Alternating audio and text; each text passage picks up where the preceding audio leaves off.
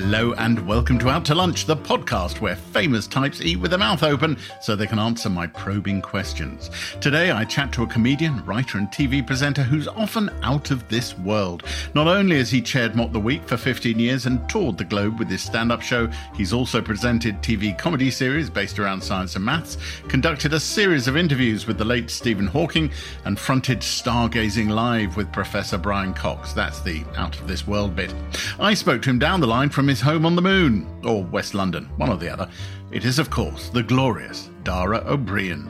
The best time to write is 2 glasses of wine in, and then there's a small window of it being you being very funny. Yeah. But on glasses 3 and 4, and then glasses 5 and 6 are you sitting back going, God, I was very funny. Very funny back in glasses 3 and 4.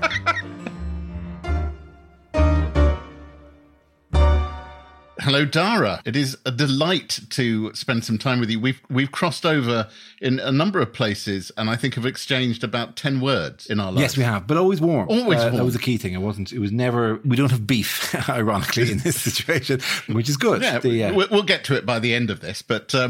no doubt. Now, you mentioned beef, so obviously this is called Out to Lunch, although we're staying in for lunch at the moment because we're still on the edge of lockdown, really.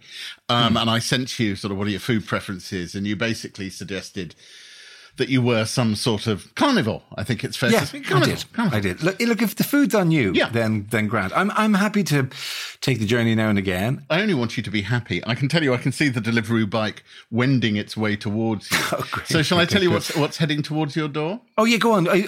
Or should it be should I open and reveal? Or well, it's already a bit of a reveal, isn't it? It turns out you have a branch of the Argentinian steakhouse Gaucho within striking distance. Okay. Wow. Okay. They really have gone beef, haven't you? I have gone beef. You know, you give me direction, and frankly, it's easier than using my imagination. I had to order the big sausage platter to kick off with because those are 3 words that clearly deserve to be together. It's a lot of chorizo and mortilla, and so spiced black pudding, and then a ribeye. I could have got you a 300-gram ribeye, but I didn't. I got you a 400-gram ribeye. Jesus Christ. Yeah, it's not made from him. I'm hoping it's made from a cow. Now, you had a whole thing about getting into trouble about the words for chips. You talked about a chipper. We call them different. They're chippers in Ireland, right, and they're chippies here. Yeah. You got very excited when you found a chipper in Ireland that was serving chips with peppercorn sauce. It was a pop-up at a comedy festival. And actually another friend contacted and said, oh my God, look at this, they'll do this.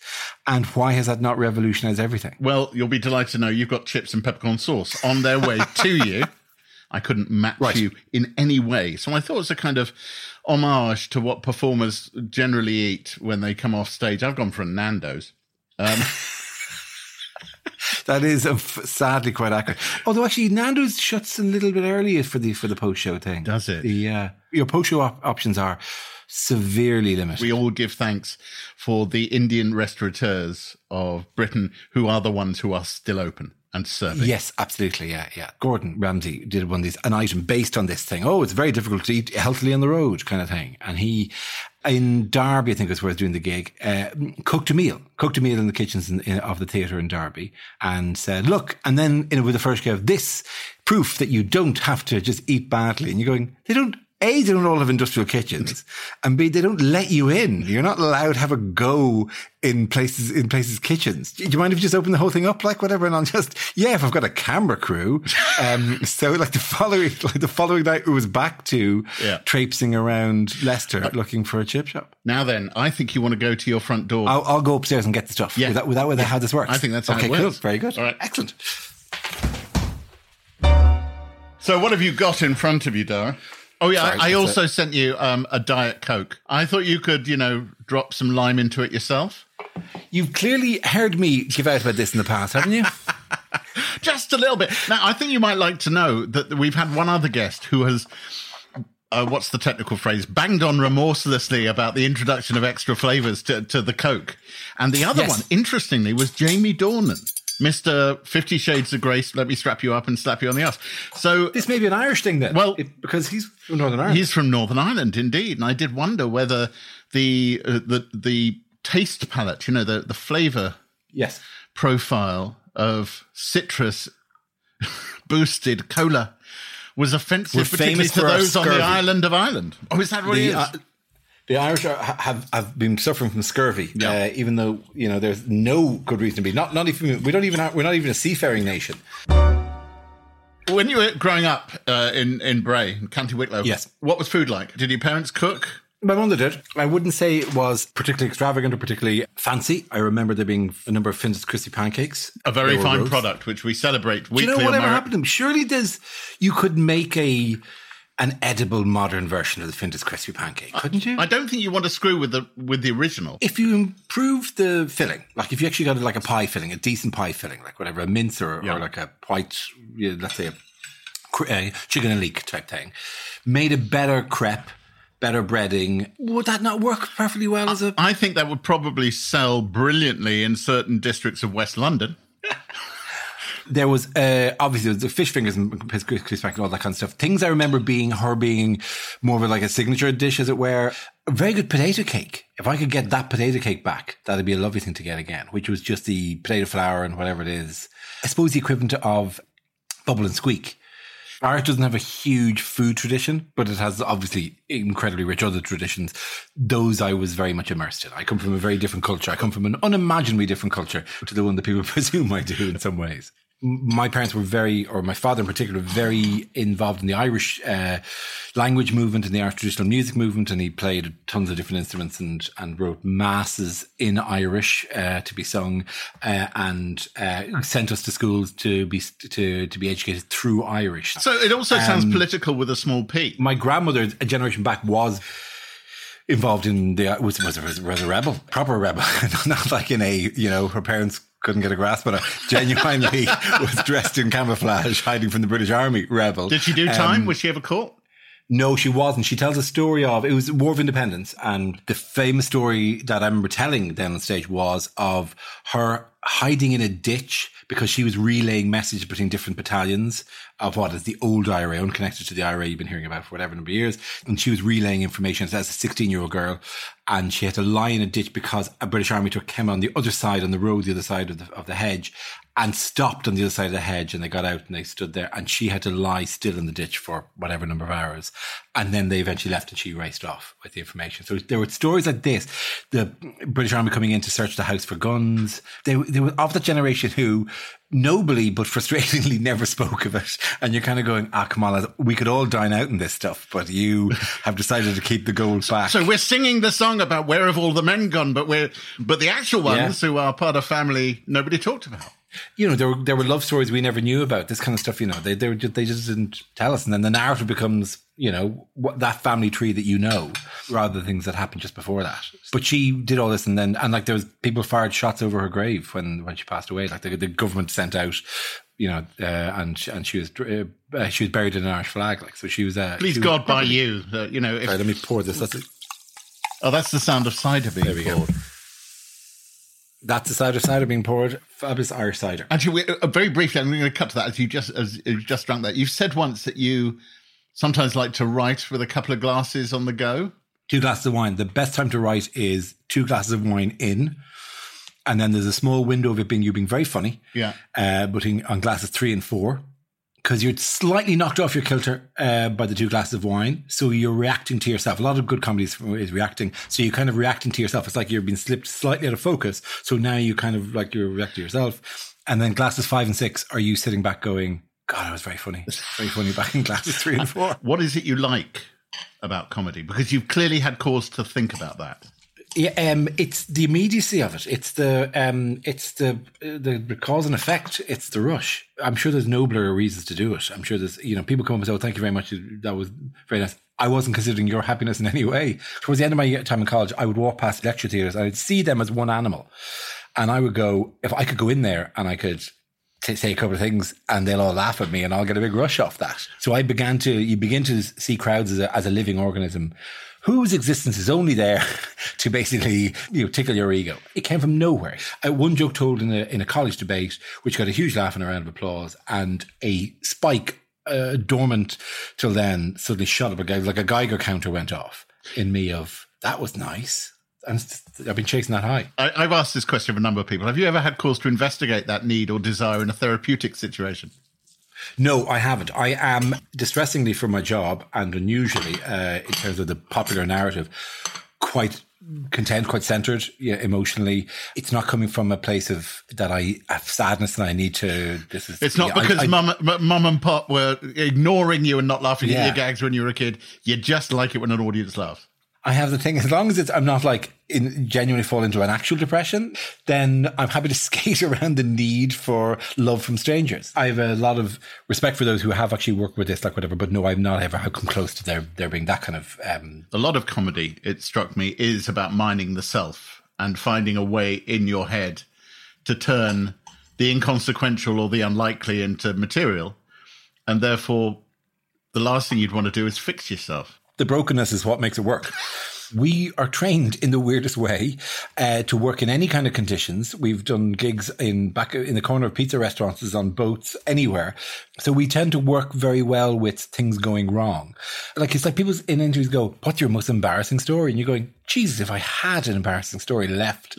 Honestly, at this point, if something terrible happens, if I arrive in a hotel room with no pants on or something, there's a part of me going, fantastic, this is 10 minutes. I'll get something out of this. This is so useful, Also, I have a kind of a thing about people acting like that's the key. But the greatest comedians were all depressed. There is no higher rate of depression in comedy than any other industry, and certainly in the performance industry. I think in some cultures, America kind of really idolizes the notion of it being really dark, and you come from a very dark place or whatever. That's not necessarily. Perfectly fine people, lovely company, great to hang out with, very nice people to work with. I think it's a very easy cliche, unfortunately, the Tears of a Clown, or the ironic, and I bang on it, but the ironic kind of clash between people being depressed, but also making other people happy. My favourite rant is about Pagliacci the clown. Tell me, I'm going to eat some chicken while you do that. Man goes to the doctor. He says, Doctor, I feel really depressed. And the doctor says, here's what you do. The great clown Pagliacci is in town tonight. He's doing a show. Go to the show, enjoy, laugh, feel your mood lift. That's what you should do. And the patient goes, but doctor, I am Pagliacci. Right. And there are so many things. It's quoted repeatedly, the story. And there's so many things wrong with this. So many. Who gets a booking on the afternoon of a show in a town they've never been in before with a counsellor who it does? I don't know that's how psychotherapy works or anything. I love the way you're pulling apart this story on grounds of it's not realistic that he would have been able to get an appointment with a therapist on the afternoon, and that's your problem with the story. He arrives at 3:00. You go to sound check. You're going to grab a quick meal, and then he's going to do the show, right? I know the life, right? But equally, I don't think you can just ring up somebody and go, hello, do you have an appointment? They go, no, you can't just, we establish a relationship and because of that, blah, blah, blah. That's how, these kind of psychological sciences work. You don't just drop in. It's not like getting a tooth fixed. You drop in and do it. But also, this is a trained medical professional who, when faced with somebody saying, I am suffering from clinical depression, basically goes, you need to laugh, mate. You need to go to a show. There's a guy on. Go see him. Cheer up. Don't be so depressed. Go see. Have a bit of a laugh for yourself. That'll solve your problems. Who does that? No one does that. That's no one's advice in this situation. Okay, so we'll accept that therapy has never been a part of your armoury. It is one of those things. Nobody goes, oh my God, but the work he does is so good because it came from such a dark place. I line this in stage where nobody ever goes, my God, your bathroom looks fantastic. I know my plumber is depressed. His tiling comes from a very dark place. No one does that about any other job, but apparently our job is improved by us being emotionally damaged. No, listen, I have the same emotional makeup as anyone else. It's generally quite content. By the way, the steak is lovely. Oh, good. When Mock the Week came along, I have to talk to you about this for a bit. Right. Not least because you've done, 15 years? Jesus. Yeah, you've got a whole bunch of comics. You are also... making sure that everybody in class has a nice time. And you're absolutely aware that you have to make it good for the viewer. Do you enjoy that element of the job? I do. There were many years of Mock the Week that were actually not that fun in some ways. There were very strong personalities who were very staccato, and Frankie and Russell in particular were very, very good. So Frankie Ball, which Russell are you referring to? Russell Howard. Frankie and Russell Howard were the two forces. And they're both very good at what they do. And so it would almost and Frankie in particular had a tendency to kill a topic by bringing it to its brutal end, which people loved, absolutely adored, but it made it more difficult to engender any conversation in something. There was a period, actually, where Mock the Week was really quite criticised by a lot of people as being a bear pit, and you'd get comics coming on going, it was denigrating the political discourse and all of that. How difficult did you find that? You really don't get to pick your showbiz marriage a lot of the time. Sure. There are shows I think would have suited me more. And certainly there were years where all I was doing was traffic cop. And I was kind of measured because there's 7 people talking and it wasn't a chance for me to make up stuff and mess around. So there were years where it wasn't as much fun as it could have been. I mean, genuinely, I remember sitting down once while one of the rounds was on and with a piece of paper, because I have nothing to do at that point, writing at the next 4 years of my career going, I'm going to tour. Do I need this? I don't while the other panelists were talking. They were doing their buzzer. I press a better buzzer now and again. And I'm going, well, 2012 is all right. 2013 is a lean year. But I've still got The Apprentice, so that'll be okay. And working it, did I need it? I was stuck with it during bits where it didn't particularly flatter me. And then it sort of evolved with this generation to a much more conversational show. But it retains a surprising amount of baggage. Either between those who think it was a really savage show that was credible and friendly to younger comics coming through, didn't feature anywhere near enough women or minorities or whatever, and that was, yes, I totally agree. It absolutely was. And also those contradictory who think, oh, it's not as good as it used to be because it used to be really savage. And the numbers aren't, your viewing figures, everyone's viewing figures are down. That's the other thing. It's the only benchmark I can bring to it is that I enjoy it significantly more now than I ever did. And partly because this generation I work with are a much more kind of conversational, much more collaborative generation. So there is a sense sometimes that it's almost a finishing school for comedians breaking into television. That's where they turn up.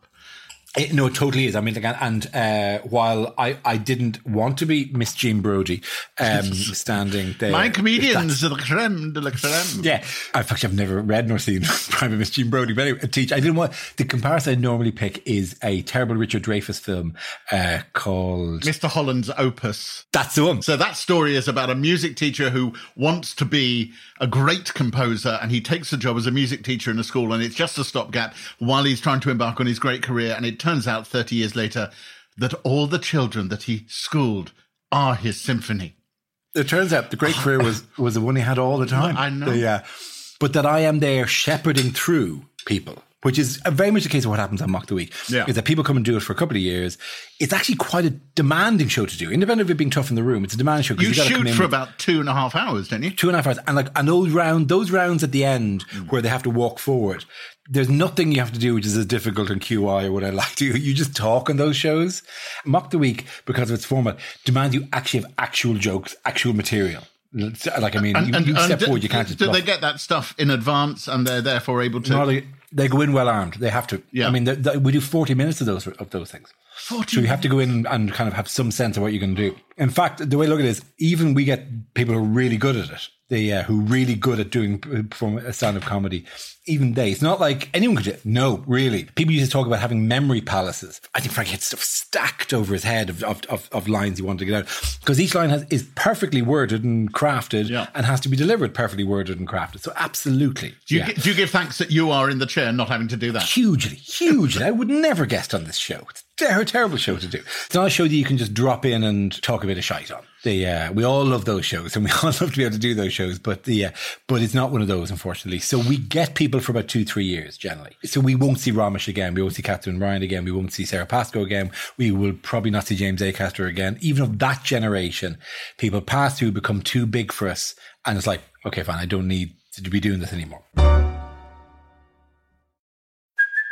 Hey, it's Kaylee Cuoco for Priceline. Ready to go to your happy place for a happy price? Well, why didn't you say so? Just download the Priceline app right now and save up to 60% on hotels. So whether it's Cousin Kevin's Kazoo Concert in Kansas City, go Kevin, or Becky's Bachelorette Bash in Bermuda, you never have to miss a trip ever again. So download the Priceline app today. Your savings are waiting. Go to your happy place for a happy price. Go to your happy price, Priceline. With everything you have on your plate, earning your degree online seems impossible. But at Grand Canyon University, we specialize in helping you fit a master's degree in education into your busy day.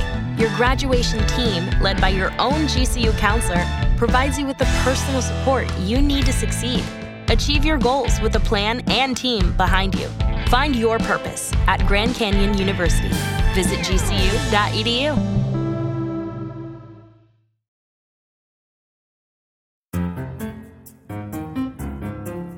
Hello, I'm Giles Brandreth, and with my friend, the world-famous lexicographer Susie Dent, every week we do a podcast all about words and language and their origin. We're all over the place this week, all over Great Britain, all over London, all over the world. We're talking about the origins of place names. There's somewhere in Bromley called Pratt's Bottom. Hard to believe, but it's true. Can I tell you about Charing Cross? Please. Charing goes back to an Old English word meaning a turn or a bend, either referring to a bend in the River Thames at this point or the bend in the old Roman road that existed. But the cross refers to the Eleanor Cross, erected here and in several other places actually by Edward I to commemorate his first wife, which was Eleanor of Castile, and her funeral procession went from cross to cross. So it's got a lovely story of love. Am I right in thinking that people think that the centre of London is Charing Cross? That when you see a sign, when you're approaching London, it says 7 miles to central London, it is 7 miles to Charing Cross? Absolutely right. All distances calculated from there. So if you'd like to hear more about the etymology of London, tune into the Best Entertainment podcast, Something Rhymes with Purple, which is available on all the podcast providers that you know and love. We're not just saying it's the best entertainment podcast. We won an award. Incredible. Pratt's Bottom. Hard to believe. So I have to come back to science. You're a comedian. You love being on tour. You love the laughter. Yeah.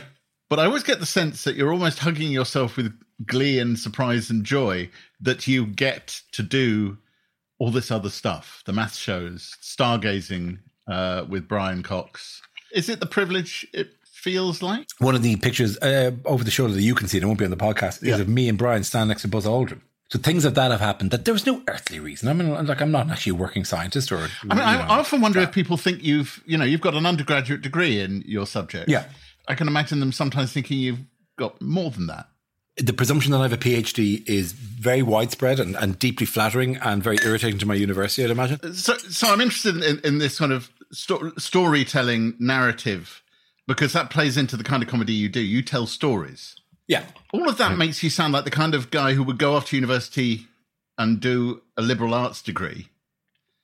And a lot of what you did there, because you were in the debating society and you've referred to exotic women and drink having derailed you from theoretical physics.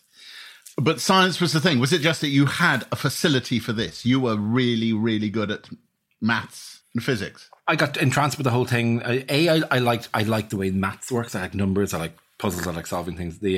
And I was quite good at it. And so that was a thing that always came to quite easily. And you kind of, so often I think in school you go for the thing that you find easy to do. It turns out there isn't really a job in just sitting around doing puzzles. There isn't a gig for that. Is there not? You see, what you have to be really, it turns out really, really good. At some point, the peloton moves and you're up the mountain, up to Ez, and you're holding on for dear life, and then they lose you. And did you remember that point? The first of the maths exams, a subject I have aced for whatever number of years now. I went to the first one. I went, oh my God, this is unimaginably more difficult than I've ever found it. It blew my mind a bit. Academically, I had a very bad second year. I got to a mediocre grade, and that was me. That was me out. And the maths guy, who I will always thank and name, was a guy called Sean Deneen, who's the head of the maths department. And he said, do you want to do it again? And I said, yeah, I would love to do it again. He said, I will write a letter that I am convinced that you could have done better. They let me back in again. I got a proper degree. So two things happened because of it. I could have been out after 3 years. I ended up leaving after 5, having run a newspaper and got a decent degree and won a national debating championship or whatever. All those things happened in the ghost career that I only had because one man let me come back into university. It's only because I was thinking about it the other day. I went, geez, what would have happened if I just left after 3 years? Because presumably I could have still told jokes. I could have still done this career, but I probably wouldn't have been ever asked to do anything with science. I wouldn't have felt I had any ownership of the subject. I would have been colder, I think, towards academia and towards learning and towards all this because I would have been chewed up and spat out by it. How much of your steak have you got through, by the way? Do you know what? You can move that amount left. Well, look, you can put it on time. We can move to dessert. He says for the rhythm. Okay, give me one last tiny bit. It's really good. It's actually very, very good. I'm just having a look at my cheesecake. Right, I have a Dulce de Leche cheesecake here, which is... That's what Gaucho has sent you, and I've got a Nando's Finest. I think it's their a white chocolate raspberry swirl. All right, that's perfectly reasonable. Doesn't it? You know, Nando's, deeply reliable. We love Nando's. That is very good. Okay, this cheesecake is perfectly fine. Because it's Dulce de Leche, it's a bit too caramelized for my taste. But no, I'll happily nibble away at it there. I mean, I'm quite a cheesecake purist. I think I've said this on other podcasts. There are no other podcasts, so feel free to tell me your position on cheesecake. Which is that there are two types of cheesecakes, which is the cold cheesecake. The more gelatinous one, the more kind of like cool Philadelphia cheese, I think, one, which is food of the heavens, which is a wonderful thing. And then there's a baked cheesecake, also I think New York style. It's an American style baked cheesecake. Which is fluffier and it's like eating a Caramac bar. It's put your teeth on edge and it's horrendous. So you're not as much of a fan of the baked cheesecake as you are of the... You're quite safe to say that, yeah. And there is, honestly, my wife has this eye roll for when they delivered the one and it's not the one I thought it was going to be. And is that when you have to have the talk? And she's like, well, what are you going to do? Like, I mean, you could have just asked. I said, I know. But the thing is, you go, is it a cold cheesecake? And the waiter will always go, well, as opposed to us heating it up before we deliver it to you. You're going, no, cold prepared. And it's not even, often I found waiters that don't know the distinction themselves between the two. But no, that fluffy one is just, I can't do that at all. Hello, friends. Just a very quick break from the lunching because Black Friday is upon us. No thumping neighbours this year to beat them to the last cut price 80-inch telly. What you can do, though, is get 20% off the Out to Lunch merch range online and have it all delivered to your door. You've got a choice of 3 luxury items, or splash out on all of them for Christmas. Why not? There's a sturdy travel cup. Lovely. A gorgeous denim apron and a softer than soft tea towel. I'm stroking it now. So soft, in fact, that we should probably shoot a TV ad with a lovely puppy bouncing about in it, but we won't. To see the range, head to outtolunch.backstreetmerch.com. That's outtolunch, all one word, .backstreetmerch, all one word.com. And that all-important code for 20% off is LUNCH20. That's 20% off for Black Friday with the code LUNCH20. But now, let's get back to the chat. One of the things that I've noticed, I follow you on Twitter, and the morning after a gig, you will come up with a list of the discrete topics that were discussed on that gig. So clearly you have a framework. You've talked about how you build from a 30-minute set to a 45 to an hour and eventually get to 2 hours. And that it's not that you've come up with other subjects, it's that each subject has expanded like ink across a piece of blotting paper. But it's the way that you customize to each place. And I get the impression that it's that you really enjoy. The 100 minutes that are there every night are the bit I stress my head out over most of the time, because they're the bits you spend the month writing. So they're the bits that you want to interlink well and to tell the story well, and for all the stuff about how much information am I giving you now, and don't want to give you too much information because then I'm going to reveal information, and all that stuff is measured out. That's all the sweat goes in. And then you go in and you do the fucking around bit where you go, hey, what do you do? And the guy goes, well, actually, funnily enough, I fire, dead people into the space for NASA or whatever. I don't know, or whatever they say, like whatever. And then that becomes a thing.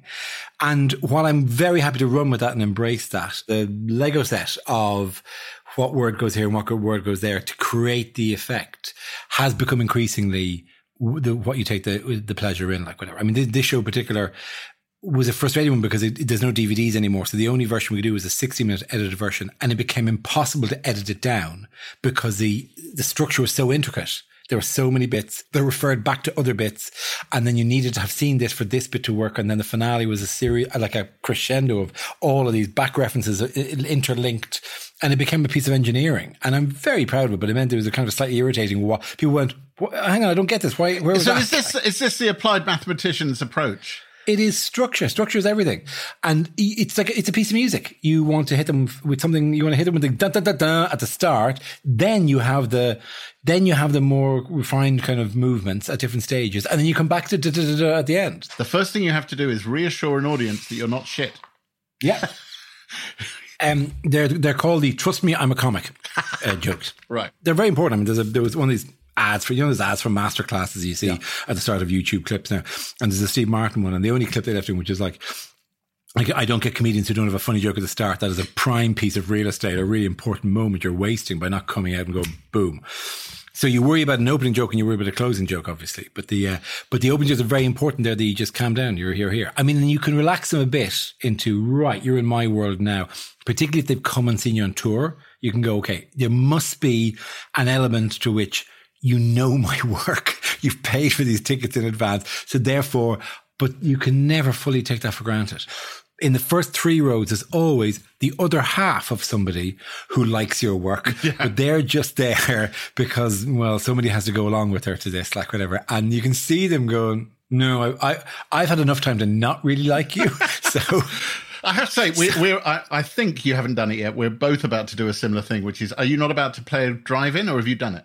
I'm doing a drive-in as it stands in about a week and a half time. Right, I'm doing a drive-in on Saturday. There is an element to which I'll be very happy to stand up and tell a story. I'll be happy to walk around with a microphone in my hand and feel like I'm doing my job, which I haven't been able to do since March the 9th or whatever. But it's also it's ridiculous. Yeah, who the hell? No, I was saying this to my agent going, great, how's that going? Are we doing all right? And then had a moment of going, if you had said to me in February, great news, I've got you 2 gigs where you walk around at 5:00 in the afternoon to a load of people in cars, you'd have gone, you kid, no, that's the weird thing, and I know this is probably won't surprise you, is that from when I went to see this lineup on a couple of weeks ago, all approval is shown through the honking of horns, and yes, you have to invite this and encourage it. And a comedian friend of mine said, it's actually a bit of a pain in the arse because you're trying to tell the next joke, and suddenly comes through like whatever, and so. It's like there's certain comedians work very, very well in arenas because they have a style where they deliver a joke and there's a pause while the joke rolls down the end of the room and back again. And there's certain comics, like it's never been a huge issue for me whether I should play arenas or not, but it wouldn't anyway work because I add on bits and tag bits and there's all sentences drifting off. And it's just the way I talk. I think the car thing is going to kill that. I just want to, Mr. Holland's opus. The idea of him conducting car horns and thinking, but I was meant to. Oh my God, it all comes full circle. So at the end, I do my great Irish/British symphony, and it's just people going, That's